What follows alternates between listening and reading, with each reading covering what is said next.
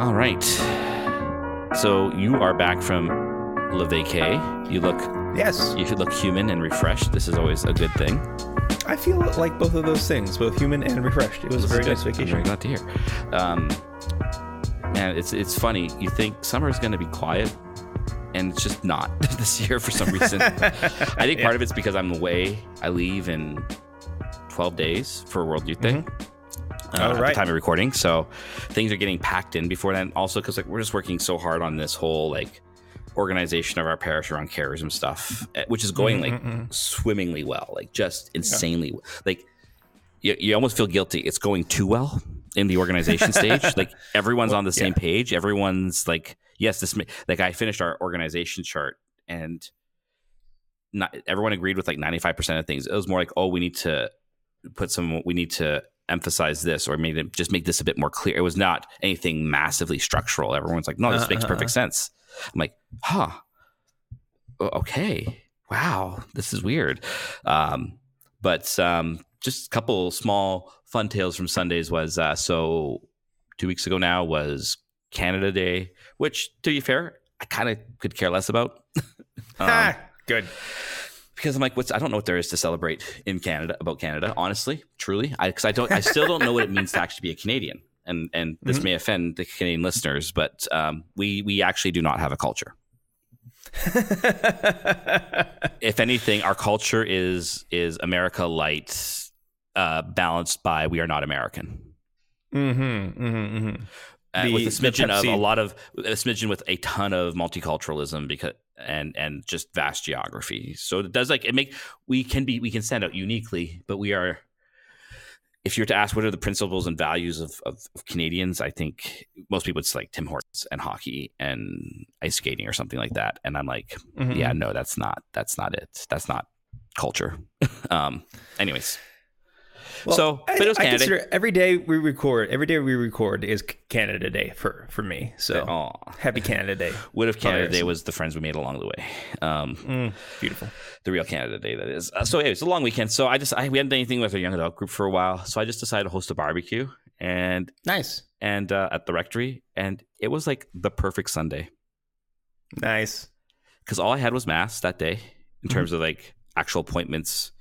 And some people helped out with the barbecuing and everything, the grilling for people in Nashville or whatever who get really offended at us calling it a barbecue, but it's a barbecue. Okay. Yeah. It was I'm like, this is the leisure of which Peeper speaks of here. This is it. It started at 12:30 and the last group of people left at 11:30 p.m. Wow. So it went for 11 hours pretty much. And we had lunch and dinner, and there was enough meat. Parishioners were very generous. I asked people to pick some stuff up for me, and they're like, no, we'll pay for it. I'm like, no, I want to pay for it. No, it's okay, we'll pay for it. I'm like, oh, well, thank you. And it was just it's what you would want a Sunday to be. You're just sitting around, maybe having a beer, just sitting on the porch or whatever, or inside, and just having conversations about life and everything. We had 32 people show up, which was great. I was not expecting that many initially when I put out the invite, and and even some young adults who are maybe going to different churches who may be somewhat open to this whole Catholic thing, which is great. So it was just the perfect Sunday. I don't even know how else to put it. It was just really in the parish. It was just really joyful, and you want to do it again. Yep, just good human interaction and. It also showed me we've built real friendship here. Things are never perfect with every group, but it was just really nice. It was just a good Sunday. And then this past Sunday, that was a longer one for me this past Sunday. Oh, and then congratulations. So on Saturday, I was in Victoria for I was the MC for the diaconal ordination of Joseph Hewson, who is our only seminarian at the moment. So transitional diaconate, ordained to transitional diaconate on Saturdays. That was great. And I was the MC for that. So it took me, usually it's supposed to take an hour and a half to drive back from Victoria to Nanaimo. It took me 3 hours. Okay. The traffic was that bad. And I was late for confessions because of it. The more I go back to Victoria, the more I miss it less. And I'm just happy to stay where I am for the rest of my life. That's good. Yeah. But then Sunday, mass stuff on our mission church and everything, and had dinner with the parishioner there. And then But what was insane with Mass here was, so right now we only have one extraordinary minister. And actually our communion line on Sunday has gotten so long that I actually will be having more on Sunday starting in September after summer break. That's a good sign. Essentially. Mm-hmm. And we had so many visitors on Sunday though. Like I was like, the communion line just didn't stop. It went for about 20 minutes. That's a long communion. Mm-hmm. It was, we're usually somewhere between 8 to 15 minutes, depending on a Sunday, sure. Which is still kind of longish on the higher end. It's still, that's kind of like, okay, it's time on the higher end, but went for 20 minutes. Like we had probably 800 hosts in the 2 ciboriums, and we only had like about 100 left at the end. I was say your church must have looked packed. It was packed. It was, the balcony was packed. I mean, a lot of visiting families, including actually a guy I went to our young priest course way back in the day with. He's a Ukrainian Catholic priest, and he was there with his family. So they came to my line because he said to me afterwards, we don't mind, we jumped lines, but most EMHCs don't understand that when I say my kids are Ukrainian Catholic because their 3-year-old can receive communion. Right. He's like, because he looked familiar. I'm like, we're Ukrainian Catholic. I'm like, okay. 3-year-old body of Christ, which is always awesome. It's like, it's very cool. Again, I think the Ukrainians, the Easterns have it right here, honestly. But absolutely. That's a whole other thing. This is not, but it was just give like, babies communion. Yes, exactly. But it was just a nice Sunday. Like, it was so nice to see the church packed and all the visitors just like, wow, you guys have beautiful liturgy. Like, I had one person who was visiting for a few weeks. She said she loved it here so much that she's actively looking to move here from the East Coast of Canada, from the East Coast of Canada. Wow. She has family here and stuff. That's part of it. But sure, the parish, she said, helped her see that maybe this is a place she could live. Yeah. Which is like huge. Like home. Yeah. I'm like, that's a really nice compliment. You're like, if for anything else, at least I'm doing something right as a pastor. Someone feels that way. Absolutely. Right? So it was just, I don't know.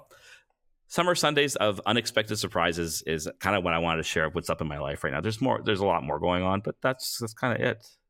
So yeah, I've got a lot going on, but I'm not going to talk about any of that. I'm going to talk about something even more important than my vacation, even more important than the stuff going on in the parish, even more important than my spiritual life. I want to talk about this new video game. Okay, well, before you do that, I need to welcome people to Clerically Speaking. I'm Father Harrison. Oh, do that. Yeah, and I'm Father Anthony. There you go. All right, now okay. You are free to speak. Okay, I'm going to talk about a video game, but this is amazing. It's amazing. So don't tune out. Don't go forward. This is amazing. It's called Kingdom Come Deliverance.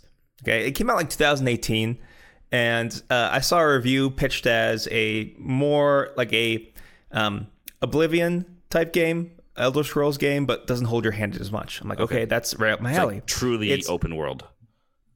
It's not. It's open world, but the thing is, it doesn't like. You have to like find stuff on your own. It, like you can screw up very easily. If you die, you die. It's kind of stuff like that. Not as intense as some of the other games. But anyway, so it's set in historical, like Eastern Europe, Holy Roman Empire. Ooh. And so you are a medieval blacksmith's son who stuff happens and you're working on becoming a knight and driving out enemies and stuff like that. But it's incredibly historically fun. So it's medieval Europe, so when characters greet you, they say stuff like, Jesus Christ be praised. And I'm like, yay, that's nice. And there's like churches everywhere that are full. There are churches everywhere. They're not full, but there's no pews in the churches. And they're actually, like, the game decorates them well with, like, images. Because this is more Eastern Europe, so there's a little bit more iconography because there around. wouldn't have been pews in the Middle Ages. No. And there's little things, but every place is a nice church. And you, like, for example, you have a brawl in the pub with a guy who is complaining about who's going to be the king of the Holy Roman Empire. And they say stuff like, don't get him started on the popes, because this is during the Avignon papacy. So, like, they're talking about, like, politics. Like, don't even start talking about the popes. So it's a very historically accurate game, it sounds like. Yes. And it neither sugarcoats nor vilifies the church. I think it's very even-handed. For example, I had to investigate a murder. The only person who knows about the murderer is a priest. And the priest can't break his seal of confession. He refuses to do so. But this medieval priest in this small town also lives with a concubine and gets drunk every night. So it's like this balance of like... Which is stuff that happened. Stuff that happened, you know? Yeah. I had to infiltrate a Benedictine monastery. and I had to become a Benedictine novice to do this thing. And they don't. Whenever there's a mass section, they don't actually like celebrate mass in the game. But they'll sing this Latin hymn, like they sing the Gloria during mass. And I have to follow the rule of Saint Benedict. A video game version of it. I have to go to meals, and during the meal, there's an NPC that's literally reading from the Rule of St. Benedict. It is the Rule of St. Benedict he's reading from. And it's like, this is amazing! It makes me so happy. So, question. What is the goal of the game? What's like the thing your character's working towards here? Yes. So there's a mean king who invaded my town and killed my parents. And I'm trying to avenge that. But it takes wild lefts, turns, and stuff. And there's going to be one more thing I wanted to talk about this game about either it was with the priest. Oh, man, I forget. I think about it some other time. But anyway, it's super fun. It's just delightfully historical. I have to learn how to read because I'm a blacksmith's son. And like when you look at the page when you're first learning how to read, all the letters are scrambled up and you have to guess what's said to increase your reading skill. It's just like this. It's so detailed. That sort of stuff. It's very lovingly made, very historically set. Oh yeah, so. This priest of ill repute who won't break the seal of confession. We get drunk the night before. He's hungover and has to say mass. He says, I can do the liturgy, but there's no way I can preach. He had told me about Jan Hus the night before. He's like, how about you say you visited Jan Hus and just preach the way he does? So it's like referencing real historical people and stuff. I failed the homily, obviously. But it's just delightful. It just brings joy to my Catholic gamer soul. I don't play video games anymore, really. But this is a game I kind of want to play. Yeah. There's a steep learning curve for the mechanics and stuff, but it teaches you stuff. And it's just the setting. I love it. I love it so much. And that's why I wanted to share. How did you find out about this game? I was just scrolling, looking for a new game on my Xbox thing. And I found this one. I was like looking at some of the reviews. I'm like, okay, I'll give this a shot. Like I said, it's tough in the beginning, learning the mechanics, but the historical setting is just so delightful. So delightful. This makes me kind of want to try it out, possibly. But that would mean having to get a gaming system because I don't have a gaming computer. No, and that's probably maybe my buddy Father David will let me drive up to Courtney once in a while and play the game on his PlayStation or something like that. I'm sure you can get it on there, and then I could just do it that way or something. Because that sounds like I'm like, you know what? That is a game that would actually intrigue me, and I would find that very interesting. Cool. So I was going to do a transition. Nope, no transition. It's time for theological emergencies. Woo woo. Hi guys, this is Peter Green from Northeast Ohio, and I have a question about how AI could impact writing homilies. So my father is a deacon, and he always complains about having to write homilies. I do not! And so he always complains about it, and he talks about how long it takes. So could a priest or a deacon or whoever use an AI like sing generator to write a homily for them, and then like the priest goes in and makes sure it's all good and stuff, and then like say that homily? Like is that canon? Is that okay?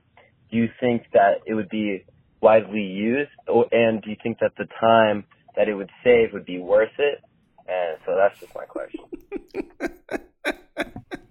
All right, Peter, if that is your real name. Although I got to say, this is the first time like someone has reacted in the background like that, and it was It's amazing. Glorious. It made me laugh. It was glorious. Throwing your deacon dad under the bus. And from Northeast Ohio, I support this. So we have to find a guy named Peter to figure out who the deacon is, and then obviously write his bishop about the insubordination of his deacons who complain about doing the Lord's work. Obviously, right? What a shame. So, interesting question, because like I think my gut answer is always like no. You're using you're in league with the devil almost with using AI for this, but I will not be surprised if it gets used. Why? Have you ever been to parishes, either as a priest or wherever, or as a layperson when you were, a layperson, and you'd sit there and you sit there and like, that guy probably got that homily from the internet.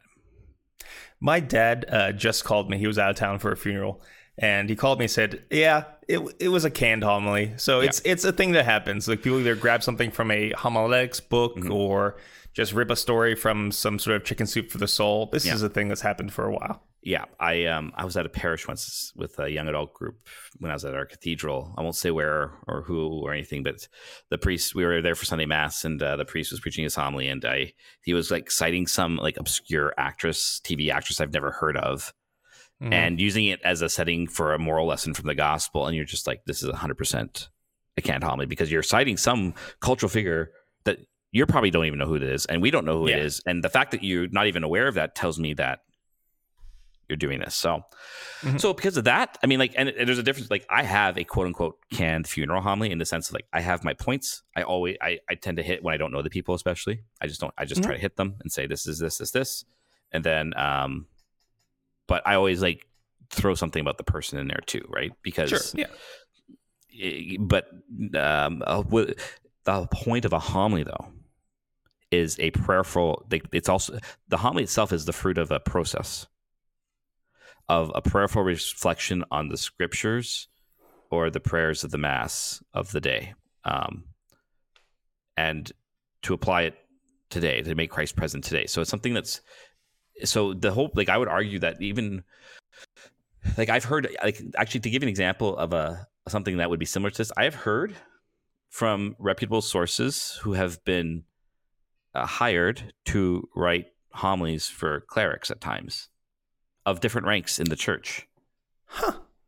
And I think to myself, like, the papacy is a little different. I do think that you actually need ghostwriters for a variety of reasons, but that the Pope will also put his own, he'll probably like say, here's this chunk of what I want to say and fill it out or something like that. It's a little different, partially because it's a magisterial act, and so it requires a bit of consultation, right?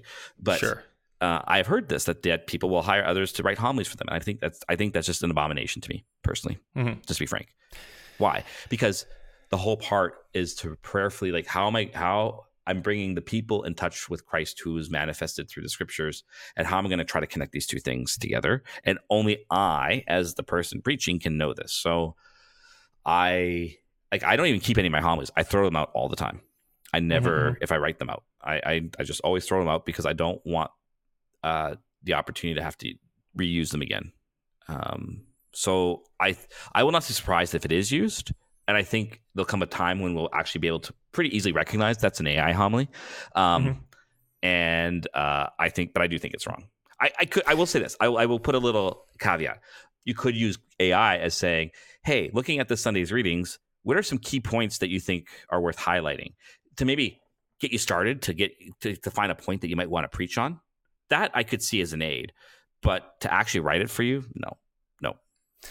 Yeah. I'm gonna throw out a theory here. Okay. And I think if preparing a homily is taking too long, or if preparing a homily takes too much energy out of you, or if preparing a homily makes you nervous every week, which is something that I struggled with a lot, especially at the beginning of my preaching. I would just like sweat over each and every homily. I think that comes from understanding of the homily as your project. Right. Even the phrase, I have to come up with a homily, implies that most of the work is done by your own effort. And I think if we are more vulnerable in prayer, and we go to prayer more openly and honestly on a more daily basis, I think preaching becomes easy. It's a process, and like don't get me wrong, there's a place for technique, there's a place for using your own analytical mind and study, and all that's important. But at the end of the day, the homily is a part of the liturgy. Christ wants to speak to his people, and he has chosen you to do it. Yeah. And sometimes there's fear that Christ somehow will be against me in my ministry. Like if I'm not perfect, or if I've sinned, or then like he's going to punish me by making me bomb. That's not a healthy way to look at your and Christ's relationship, and your relationship with regards to the liturgy. Christ wants to speak to his people, and he has chosen you to do it. Whether or not you're a deacon and it's whatever, the first Sunday of the month, and the pastor said you can preach then, that's still an act of the Spirit there. If you're going up to the ambo on a Sunday, Christ wants to speak to his people. He wants to do it through you.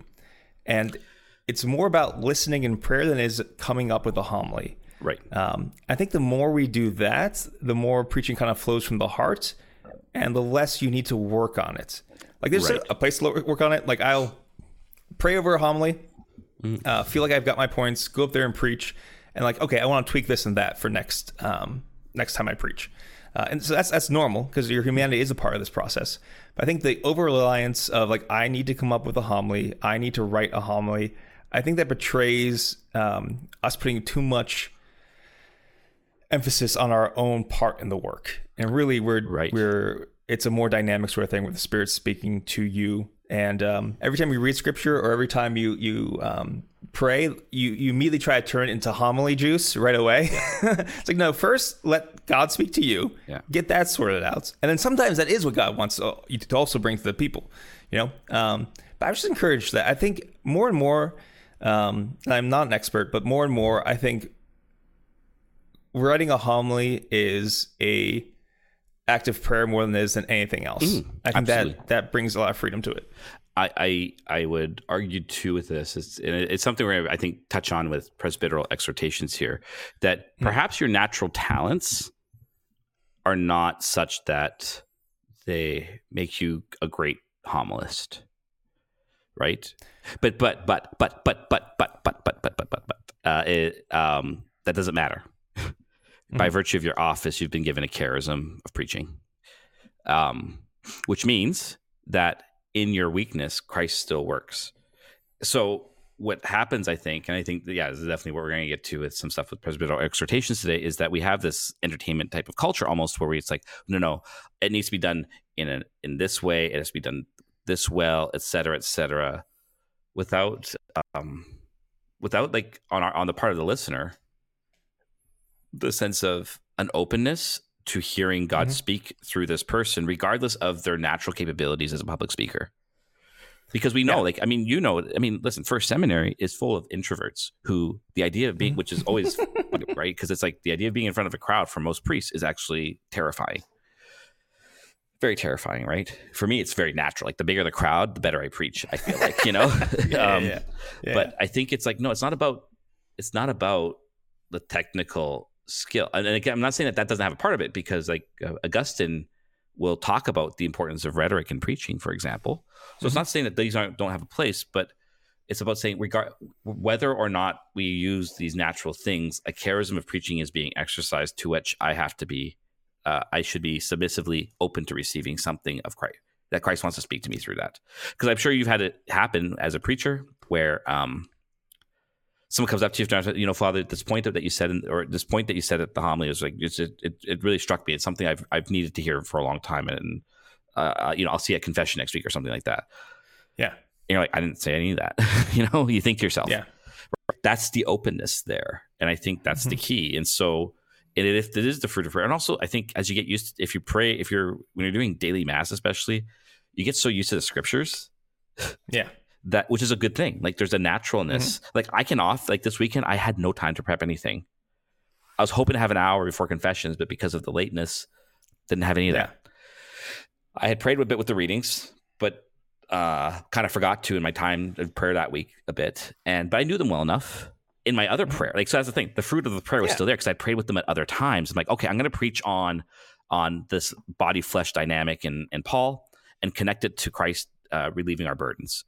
And I made it happen off the cuff, no problem. So the fruit was still there, prayer, and that's a good thing. So I think we need to also be easier on ourselves, pray with the Lord, and trust.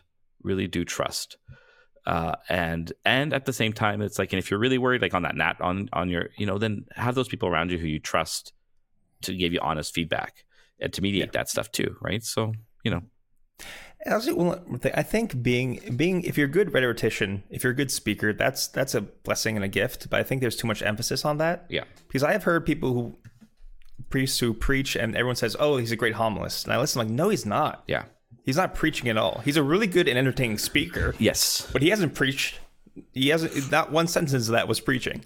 Yeah, but because there's an enthusiasm, they have good pacing. They know how to raise their voice at the right time and get you emotionally charged. You think that that's good preaching. It's like, no, they've given you an emotional experience. Right. Now, when you can use that in for the sake of the word, that's great. Yeah. But I've heard people who are great preachers but not good rhetoricians, or like the driest homily. But if you listen to it, you're like, oh, all that came from prayer. Oh, I can. That's speaking to me. Like if you listen, So I would argue one of the greatest homilists of the 20th century is Pope Benedict. Yeah. It's dry as heck in terms of delivery. And just reads his page. Much easier to read his homilies than his to listen to them. But because he's prayed, he's a man of prayer, right? Yeah, absolutely. Cool. But yeah, don't use AI. If you're using AI, you need to check yourself. You need to go on retreat or something. Ugh. Yeah. Gross. All right. Which one do you want to do? Feel dirty. All right. Oh, it's almost Sunday night. It's Saturday night, so it's almost Sunday. I need to know, is Sunday the beginning of the week or the end of the week? I've only got like an hour left. Please hurry. Now, I feel bad because this person sounds like he's in a dire emergency, and we're responding to this like a week later. Yeah. That's our bad. That's our bad. But the big question is Sunday the beginning of the week or the end of the week? I think there might be multiple answers to this. I think there's two answers to this. Yeah. I think the first one is it's not the end of the week. It is the beginning of the week. The liturgical calendar, you start the week on Sunday. So Saturday, like for this past week, Saturday morning was the 13th week of ordinary time. Once you cross into Sunday, it was the 14th week of ordinary time. It's the beginning of the week. I'll also say I think there's an aspect of Sunday being beyond the beginning or end of the week. It's an entering into the timelessness of the eighth day and new creation. Where you're taken up into God's rest, which is outside of time. It's a little dip into eternity as well. So it's this kind of not penultimate. I just like the word penultimate. It's this ultimate time. And but it's, as far as the week goes, liturgically speaking, is the beginning. It often feels like the end because of the way our society is structured. It's your last day off. We all get very anxious Sunday night. I don't because it's just another work day for me. So, haha. But yeah, that's what I would say. It's the beginning of the week, and I think there's also a sense where it is entering into a kind of timelessness of God's rest. Yeah, I mean, I don't have a lot to add to that because I would agree with that in general. I think part of that is just the weird experience that Saturday and Sunday are both just kind of the weekend, right? So when we have 2 days off, Sunday feels different, right? And because work is such a close identity to our life, Friday really becomes the end. So Friday becomes the end of the week in so many ways, right? For a lot of people, the end of the work week is the end of the week. And I mean, there is something beautiful, I think, to the whole idea of a weekend. And there's still something about the how we are leisurely on the weekends in many ways. Yeah. And I think there is something, and I do like the fact that it's Saturday and Sunday, so you kind of get the Old Testament Sabbath and the New Testament New Day creation there as days of rest. But because Sunday, and I think because Sunday has been, because Sunday has been become so banal in terms of like a culturally important day that is treated equally as a Saturday in so many ways. It's hard to know where it is. Like, I think the emergency in the question is actually, I think there's something profound to it, even in all the jokiness of this lack of experience of Sunday in its uniqueness. And so it's hard to know, where do we stand? And we recognize this kind of, when does the week begin sense? Like we're unstable in our relationship to time. And I think that's a bad thing, and I blame modernity for this, of course. But there's something to that, and so we're going to feel this unease towards it all. Still, I think. I also think that feeling of dread Sunday nights, I think that's something to bring to prayer, because there's a lot of reasons to dread Monday, especially if you have a difficult job or different things are coming up. But in a healthy place, every day is a new creation from God. Every day he's going to be with you. And there's no reason to fear the next day. So I think that's something we can bring to prayer as well. I'm not perfect at it. A lot of times I feel that kind of feeling at the end of my day off. And it's like, okay, I need to kind of get myself right with God again so that I can face each day with a spirit of joy. So there you go. And I think, okay, and I will add to that now. Just this, I mean, because Sunday is really, I think there's two things. So like, okay, how can we recover this? I think one is make Sunday Sunday again. Make Jesus, like again, for me, that experience, that Sunday, I mean, again, my state of life makes things a bit different. Although it also told me like maybe Sunday should be a little bit chiller, even as a priest, right? Sure. Where it's like, I mean, I don't do much office work on Sundays on purpose for this reason, so I can avoid these things. But I do think that we need to actually make like intentional efforts to choose Sunday as the culmination. Like it's the center point. Actually, I think in some ways, that's the better way to look at it. It's not the beginning or the end. It's the center. There you go. Because it's what the rest of the week orients towards and flows from. Right? There you go. All of our work orients towards Sunday and its worship. And then so this dread towards Monday flows out of that, and that I'm not going to dread it because the Lord's with me. And I'm grateful for the rest. And I look forward to bringing the Lord to my work, my family, etc., and then bringing all those things to the Lord on Sunday. Right. So that's the rhythm we should be probably wanting to enter into more. And so it's not so much flat. Like, I think that's the thing. Yeah. That's like, okay, beginning or end, I'm not actually sure. Cause I think that leads to like a flatness of time, which is again, a big problem. Yeah. Making it the center gives it that vertical element. Cause it's like, wait, Sunday is the center. That's such a weird way to think of the rhythm of it all. But I think that's at the heart of it. I like that. Cool. All right. Time for some presbyteral exhortations. And now it is time for presbyteral exhortations. Oh, yes. Quite good, quite good. Indubitably. I bet they can't wait to learn. They're gonna learn so much. It's my favorite part. It's the best part. Yes, quite. Yes, right. So before I go into it, I think I was thinking about this during the podcast. We need to do at some point, maybe after World Youth Day, we need to do another oh my gosh, now I've just forgot the name of the segment that we did. This is about books? The index. There you go. We need to do another index one sometime. I'm down for it. Just to bring back an oldie and a goodie, you know? It is a great, great segment. Dust off the cobwebs off that bumper, you know? And to find something and do an index though, but something that would actually be fun, maybe not so much index worthy, but we should do one that's index worthy and one that's non-index worthy at some point. I like this plan. We'll see what happens. We'll see what happens. We have to remember this. This is the big thing. Okay. All right. I don't know where I'm going to go with this today. Just some things I've seen online in general and stuff that I want to kind of reflect on and enter into conversation with Father Anthony. Because I think at the heart of it, we place too much emphasis on the work of human beings. Absolutely. I mean, where are we going with this one? I immediately agree. Of course, God is the one who does the work, right? That the idea of sacramentality is that in the midst of our weakness, in the midst of our limits and everything, God manifests his life and his power. And I think that like even some of these topics that we've been addressing in theological emergencies here, I think actually point to this question of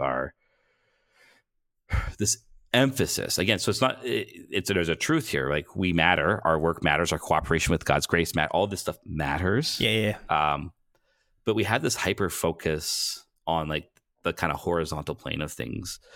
We forget the inbreaking of God's life and power in the life of the church, in our own lives, etc. And so part of this, I could say, I think already is that we've lost eschatology in general. And I think this is very, very bad. But I'm not going to go there. I want to talk so I saw a couple things on Twitter this week, for example, that was complaining about a priest of some sort. And I don't want to, this is not a complaining, it's not a justification of priests here, by the way. It's actually, I think this is meant to be, because I saw actually parents reply to this like, oh, it's like parents, that we're not, a priest might feel not enough because we didn't meet this the person's wants and needs in a moment. And that parents feel the exact same thing all the time, right? So this is a unit, it's more of it just, again, we know our life. This is what we can speak to. And even an experience of my own in my parish where got an email of complaint about something really like honest. I think, I mean, for them it was big. I understand this, but to me it was quite small, and the expectations quite large of because a lot of frustration comes from unfulfilled expectations, right? Yeah. Mm-hmm. Well, I was expecting that this would happen at Mass, and that didn't. And I'm like, well, we haven't done that forever. Yeah. And you've been to Saturday night Mass or something like this, but okay, I understand you're hurt, but not much I can do, right? And why do I have certain rules around the parish? Because the excess amount of time it takes from the office is not worth it, right? Because people battle for all sorts of things in the parish for particular days and times. So for example, I think like Mass intentions, like people want particular days and times all the time, and they only have one Mass a day. Yeah. So people want certain Masses at certain times. So I'm like, we have to try to limit that because it sucks too much time from the office to do the work it needs to do all the time. And in the end, the important thing is to have a Mass set for someone, not about what happens around that. And I think we've just placed. So like the first thought that's come to me on all this is we complain a lot. Yeah. And I think too much. Oh. And why do we complain? So why do we complain? I'm trying to work on not monologuing, so I'm going to propose that as a question. Why do we complain so much? Where do you think it's? Why do you think it seems to be heightened today? Oh, okay. Several reasons. One, we complain a lot because we live in a world where we are inundated with information about injustices. And normally, I think the ways our brains are made is that when we see an injustice, we are meant to become angry about that and use that anger to heal that injustice. But now we're left with all these injustices that we cannot fix through our own power because either they're too big or not in our sphere of influence or whatever. And so that builds up into a rage that has nowhere to go. And so we kind of, in a impotent way, just complain about it because it's a way to sort of try to make something right. It's like this trying to make something right, but it doesn't work. And then that does two things. One, giving vent to our anger is enjoyable, but it's also empty, and so we do it more. So it becomes like this unfulfilling sort of drug. I think that's part of it. I think another part of it is that a lot of times we complain about things to avoid whatever's going on in our own lives, to project outward all of our problems instead of realizing that most of my problems come from my own heart, not from other people. In fact, really, like this is in the saints, nothing outside them can hurt them because of Christ within them. Now, I'm very far from that. Most people are very far from that, right? So there's degrees of this, of course. So I think it's a lot of times it's an avoiding your own heart or being unable to fix things in the world, both of which I think stem from misused anger. Okay. Yeah, I would agree with all that. I would even go just simpler, saying I think the myriad forms of communication. Mm-hmm. Again, we're mimetic. We're imitative creatures by nature. Mm-hmm. Monkey see, monkey do. Mm-hmm. Oh, you're complaining. Well, I should complain. We create social norms around this idea of complaining, and so which feeds into everything you're kind of talking about. Yeah. And frankly, I think we just don't suffer enough. Well, no, I like seriously. This take. Yeah. Well, no, I'm serious because I want to think of a suggestion that deals with neither of the situations I know we're both aware of. Mm-hmm.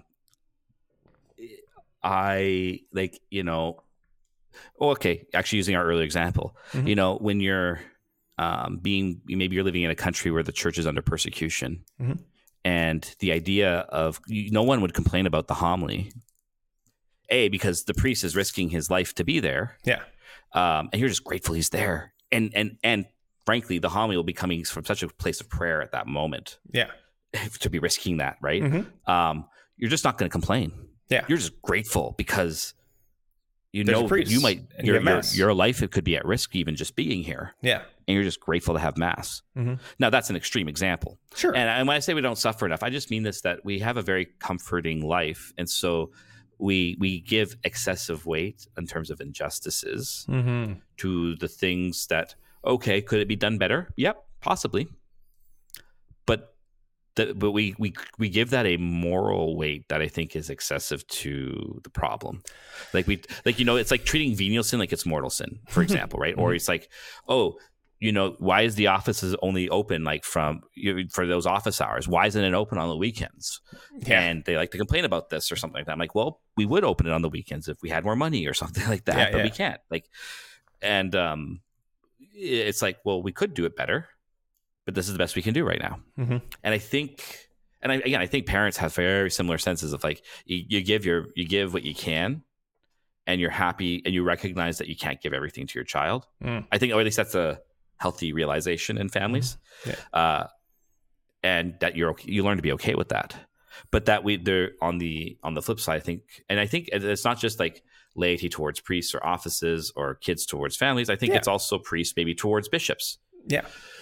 Their own bishops sometimes, or towards other priests, the larger issues in the church, or politicians, or this or this or this. Like, I try to always read things with a flavor of charity, because, again, as someone in leadership, I recognize my inability to do everything. Again, I think a good leader will try to put people in place to make up for the things you can't do insofar as you can.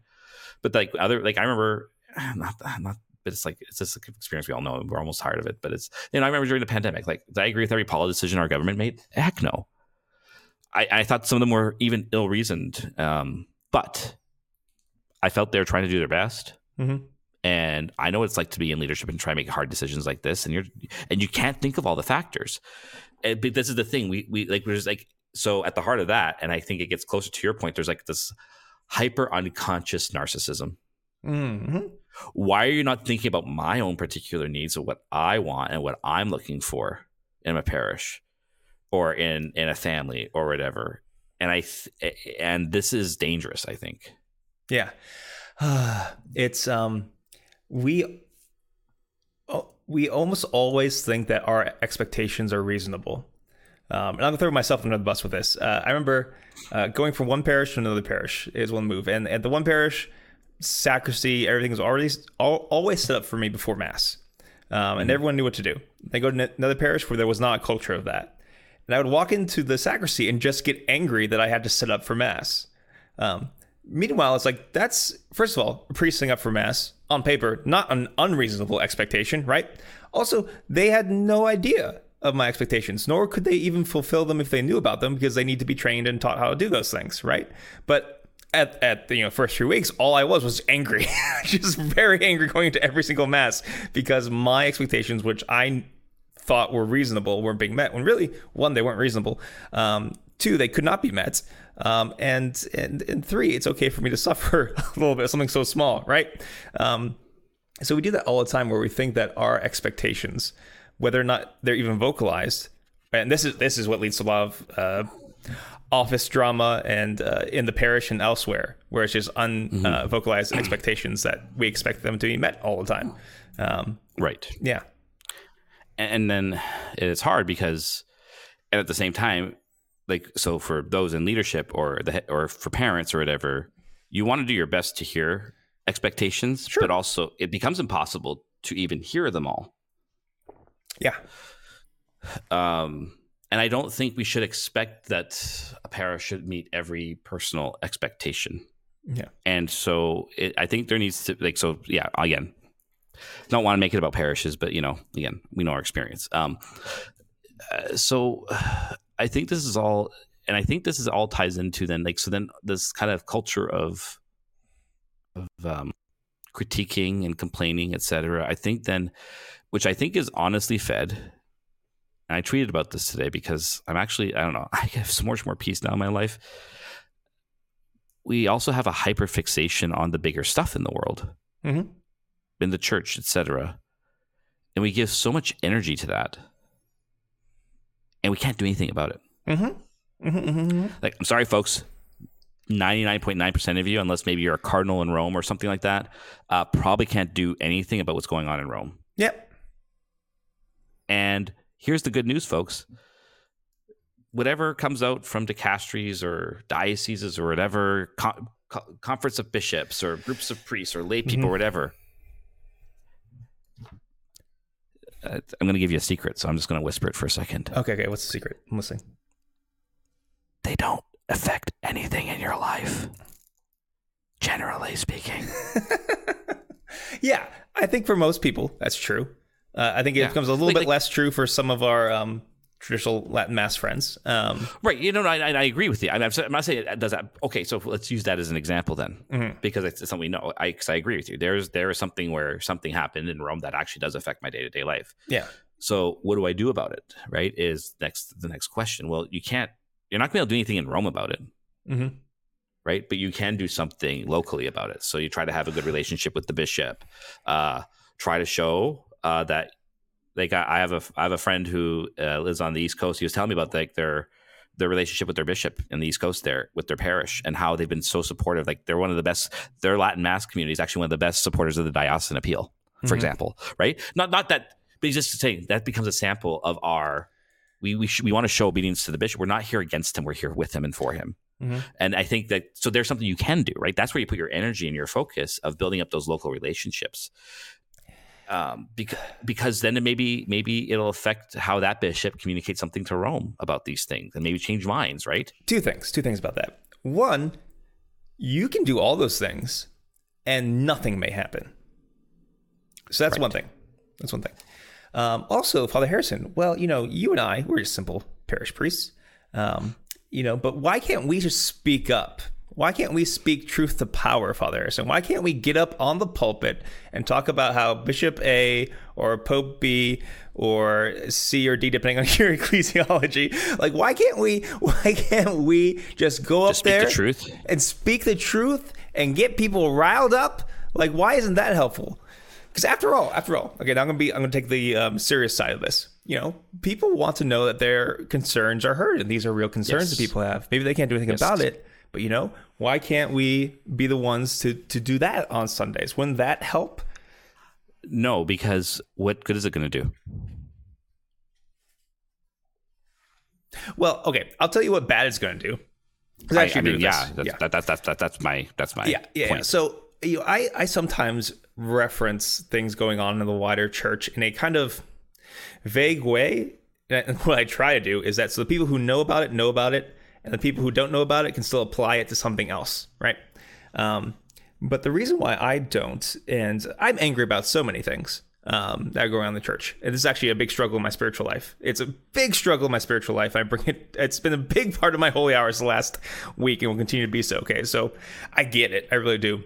Mm-hmm. I know I come off as nonchalant a lot of times on the podcast, but my prayer is filled with rage. Okay, the reason why I don't give vent to that rage on the AMBO is because I think it's more damaging to souls if I were to do that. Because ultimately, even if I were to, speak up and tweet ferociously and be a champion of the people, a few things would happen. One, doing that's actually not courageous. People think it's courageous. It's actually not. You're just playing to a different fan base. And you can get all kinds of adulation and media attention for being canceled. That's the great irony paradox. Is actually by being canceled, you actually are not canceled. You're given a bigger platform in a lot of ways. Okay. Platform. Two. So I could grow, rich with pride in doing that sort of thing because you make yourself the hero of the people, and you're not. Mm-hmm. You're just a priest. You're there to bring them to Christ and bring Christ to them. You're an intermediary. You're a bridge. You're not the Statue of Liberty. And thirdly, it just fosters that impotent anger that helps people to ignore what's actually going on in their lives. So what we can do is have the Lord to heal our own souls and what's going on. Like, don't get me wrong. Like, if you read this stuff and it gets you angry, that's a real thing you have to deal with, right? That's a real pain. It really is. Yep. It's a real suffering. I don't want to in any way diminish that kind of suffering because it's very real. But sometimes we are doing it to ourselves. Yes. And sometimes we are using that pain to avoid what's going on in our own hearts a lot of times. Right. Yeah. And so for me, if I am a caring and loving priest, how do I shepherd the flock in a way that actually leads them to streams and fields with lots of yummy grass? It's not going to be by giving all the sheep pitchforks and torches, because one, they can't carry them because they're sheep. It'll be very difficult, and they're not very tactically. The point of this extended metaphor is that it wouldn't help. I agree with you. Right. It would not help. No, it wouldn't. I think, but there are ways for things to help. Like, so, like, I have a friend who, when he went, he was at a parish one day, and he stopped going to that parish because the priest was essentially like kept on preaching against their local bishop. Yeah. And I'm like, he goes, that's not helpful. He goes, I don't necessarily agree with all my bishop, but those priests promise respect and obedience. So I don't want my children to learn that, and I thought that was actually a beautiful thing. Like, that was the right, I think, response to recognize that something's off there, right? Because what does this do? It says, oh, it's okay to actually be disrespectful to bishops. And it also shows us, again, we've actually lost eschatology. We forgot the divine inbreaking and God's actually action in history, and that the Holy Spirit really does guide us towards Christ, and that also the church has always been through a lot worse. All these things, we need to remember these things constantly, but that in the and there are, I think here's the thing. There are times to stand up, but that is when you've exhausted every option that you think, so let's say, I don't know. No, I'm not going to go into examples of this, but I think it's just there are times maybe I don't know. I think about during the communism in Russia, for example, right? Where certain priests, in Poland, I should say, where certain priests came to a point where they realized they had to say something from the pulpit. Yeah. Right? Well, they probably tried everything behind the scenes first, talking with the local authorities, all this stuff about some of the injustices that they were encountering. There comes a point where you have to, you become, but but that's where actually the courage comes in. Why? Because it actually will cost you. Right. And it, that's the thing, it's going to cost you something, and you have to say, am I willing to spend that cost? And I think and there are lines in the sand sometimes, but the thing is, the lines in the sands, they're not going to what's going to go happening in Rome. We all know this. Church documents, how often do they actually impact anything? Okay. But you know what? Just as an example, but it's just with why? What's the, but put that energy locally. Like you said, and recognize, so this gets to my eschatology point, recognize that your own holiness actually has a value to the church and actually has an impact, because the church is the body of Christ. And I have a value and role to play. And so or instead of complaining, to say, hey, here's my expectations. I recognize that didn't happen. I was hurt by it, honestly, but I know there was no ill intent here. How can, I want you to be aware of this for the future, and to be and maybe, or just to be hey, do what they're doing. My whole point is just guess what? Most people, 99% of people are just trying to do their best. I think, at least in terms of parents, priests, etc. Deacons. Let me just push back a little bit. Or maybe not 99%, but I would say majority are trying to give their best. I'm going to take a different approach. Okay. That's okay. Part of what makes this difficult is that you and I promise respect and obedience to our superiors, right? That's a matter that affects our very souls, right? There is, I think, something to that with the laity as well, but it's different. And I don't have my seminary notes on hand to describe that clearly. But I'm kind of all right. No one report me. I'm kind of on the opinion, in a general sense, that most priests. A lot of priests are mediocre, and some are very bad. And you know what? I don't have a lot of faith in the personal integrity of a lot of the hierarchy. I don't. Right. And I But that's always been the case with the church. Right. Let me get to it. Oh, sorry. I'm sorry. And I do think like those poorly written documents damage the church. I think they do. Well, whether or not you're like, if you're a regular Catholic going to the pews, there's a good chance it doesn't affect your life. I think it does affect the church overall. And I think, and this is kind of the joy of playing this medieval game, is that knowing that, like, they make jokes about priests all the time because they're true. There was an awareness that, like, yeah, you can't expect much from them, but they're still priests, and we need mass, and we need Jesus, right? Yeah. And I think we've lost this kind of Catholic mentality with a detached skepticism of the clergy and priests in a way. I won't go too far with this because maybe I would correct it a bit. Yeah. A natural comfort of the fact that we're going to get, just as we will with parents, so we will with priests, we're going to get the whole spectrum of quality. Yeah. And that the medieval church kind of just knew that and accepted that because that was reality. Yeah. I think that's what I was saying. And it said here nowadays we tend, and it's again, it's the same thing with parents, right? We hold these high standards. Why? Because we see the standard. Well, why aren't you like this priest? Why, mom and dad? Why aren't you like these parents? Why aren't you like this? There's a comparativeness now because everything's so accessible information wise that we think, well, their reality has to be our reality, and it's clearly, since it's not, we're in the wrong, they're in the right, et cetera, et cetera. It's like, no, this is the reality we have. This is what we have. This is what God's given us. Like, if there's a phrase I repeat on this podcast, I want people to remember, it's this: run towards reality. The medieval church ran towards reality. I think this is one of its great virtues. No era is perfect. No. There's no golden age of the church, folks. And you think things are, if you think things are bad in Rome, like, you should read about the 18th century in Germany, and like you think the German sin stuff is bad. Like, read about 18th century Germany. It was worse. But the Germans, man, the Germans. But there was an acceptance that, okay, well, this is the priesthood God gave us, and it was like this, almost like this beautiful cultural dependence on ex opere operato. Yeah, I know he's got a concubine. Yep. I know he's a drunkard. Yeah. And you know what? There might be a good chance he goes to hell. Yeah. but the mass is still the mass, and his homilies feed me because Christ, or his sermons feed me because Christ speaks through him. Yeah. I think, and so like this is we've almost inverted it.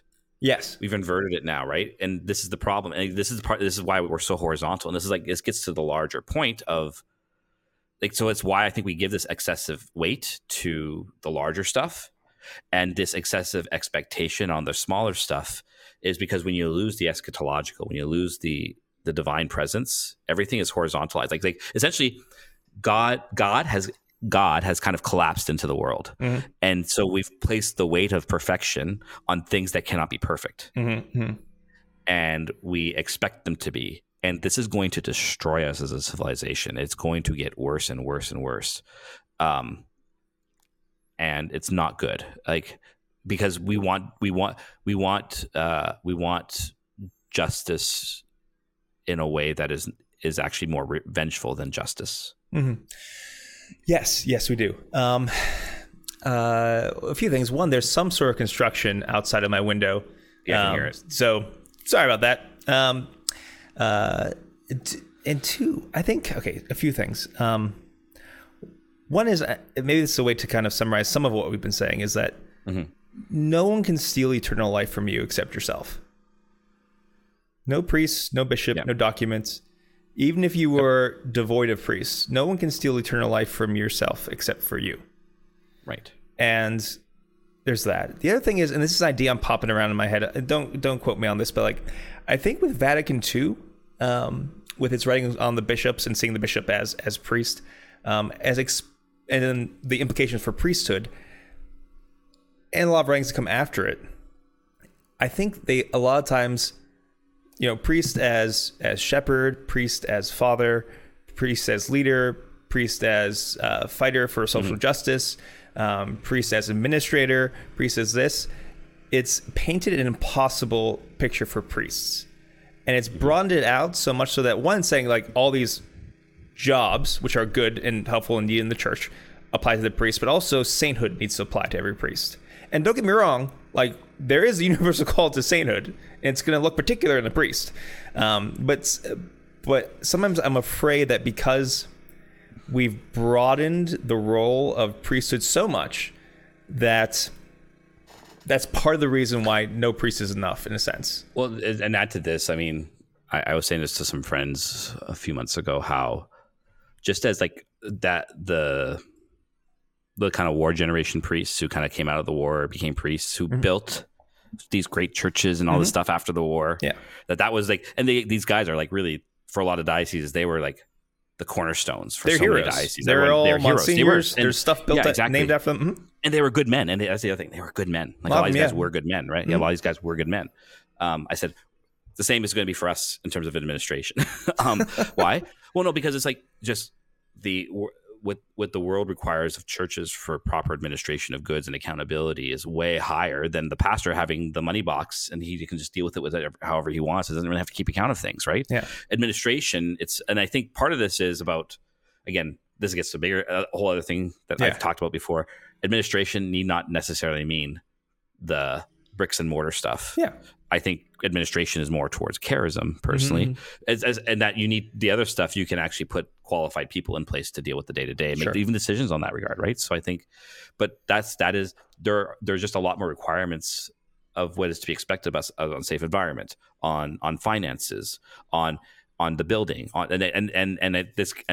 okay. So I try not to make this a priest thing, but again, we know our experience. So I apologize over and over again because I just know, again, I know families go through something similar. It's just like, I could say this openly that a lot of people come, oh, Father, this is wrong with the building or that. I'm like, I don't know what to do about it.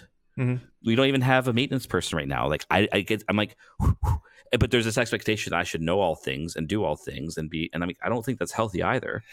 So I think, like, speaking to what your thing is, like, we have such a broad idea of priesthood that we've almost assumed all tasks and knowledge to the priest that I do not think is healthy, and does not allow for good co-responsibility for a parish.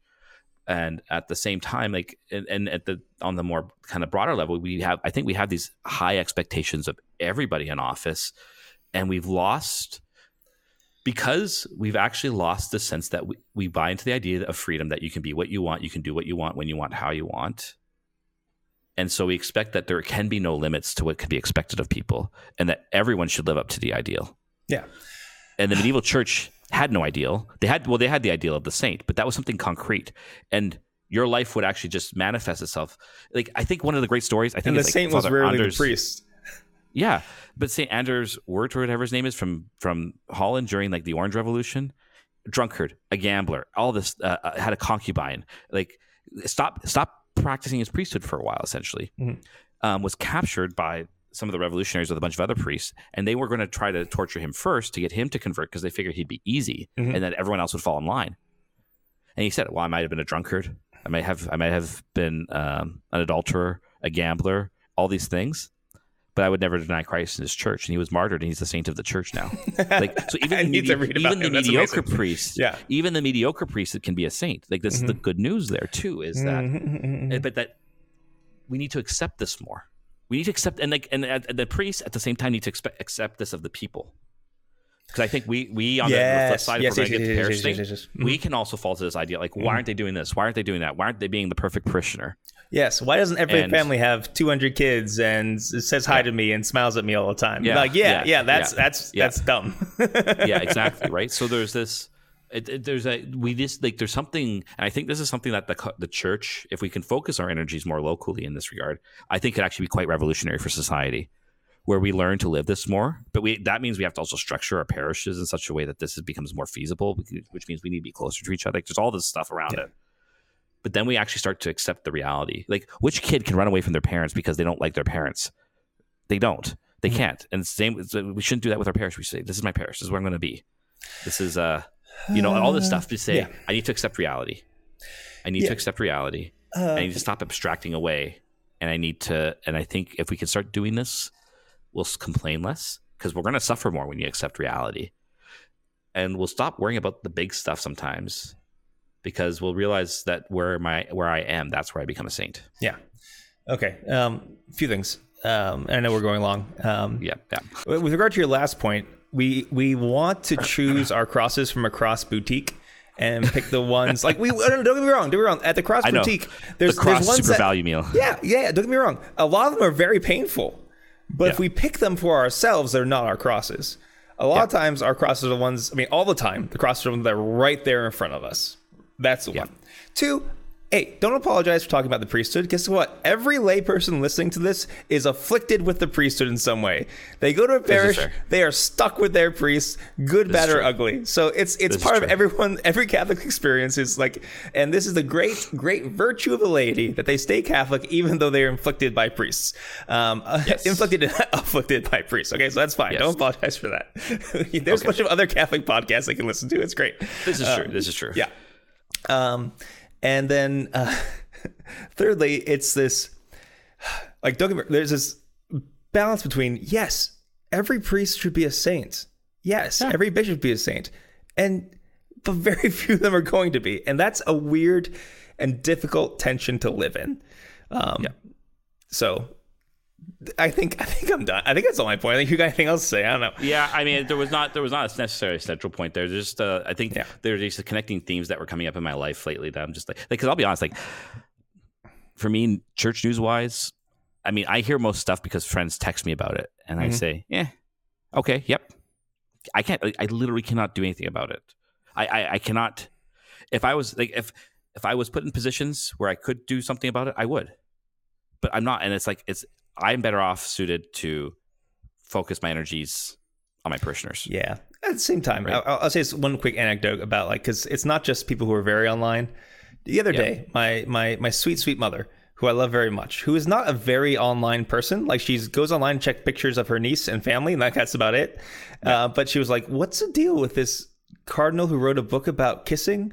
I was like, "Oh no, my poor sweet mother! You should not have to deal with this." Like she wasn't searching it out, but that brought like confusion and pain. Like this is obviously weird, right? Like yes, it is, but just I try to ignore. Here's the thing: if this happened in the medieval church, they'd be like, "Oh yeah, okay, whatever." Yeah, because in medieval church, he's probably an expert. Like, wait, I can't read the title. That's also true. They could not literally read. It would be in Latin. Like, and he might be our pope one day, and it's just like whatever, it's just like there's this like there was like I think there was this lightness about the medieval church. Again, maybe we're reading too much of this as people just in the future, but maybe there was my experience. Yeah, maybe when like day-to-day life is so hard. Exactly. I think that gets to your point. When day-to-day life is so hard.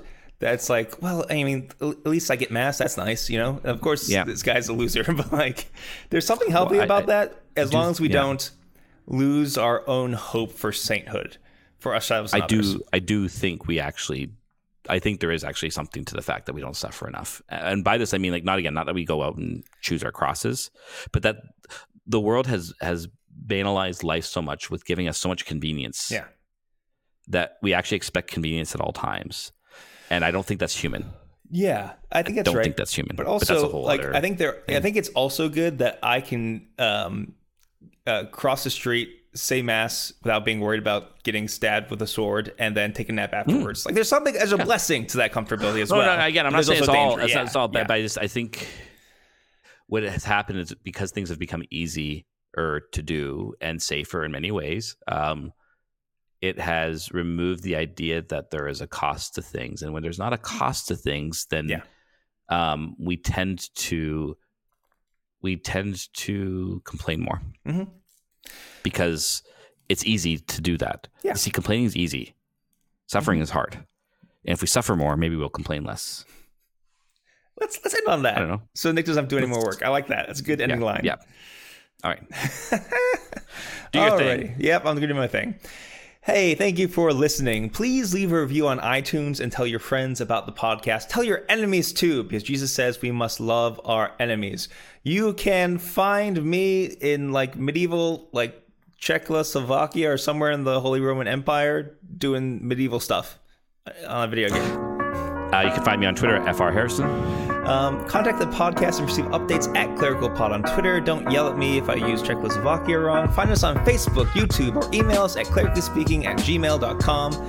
Do you have a theological emergency? We've gotten some good ones. Keep them coming. You guys got it. I believe in you. This is your charism as a lady to have emergencies that need to be answered by priests.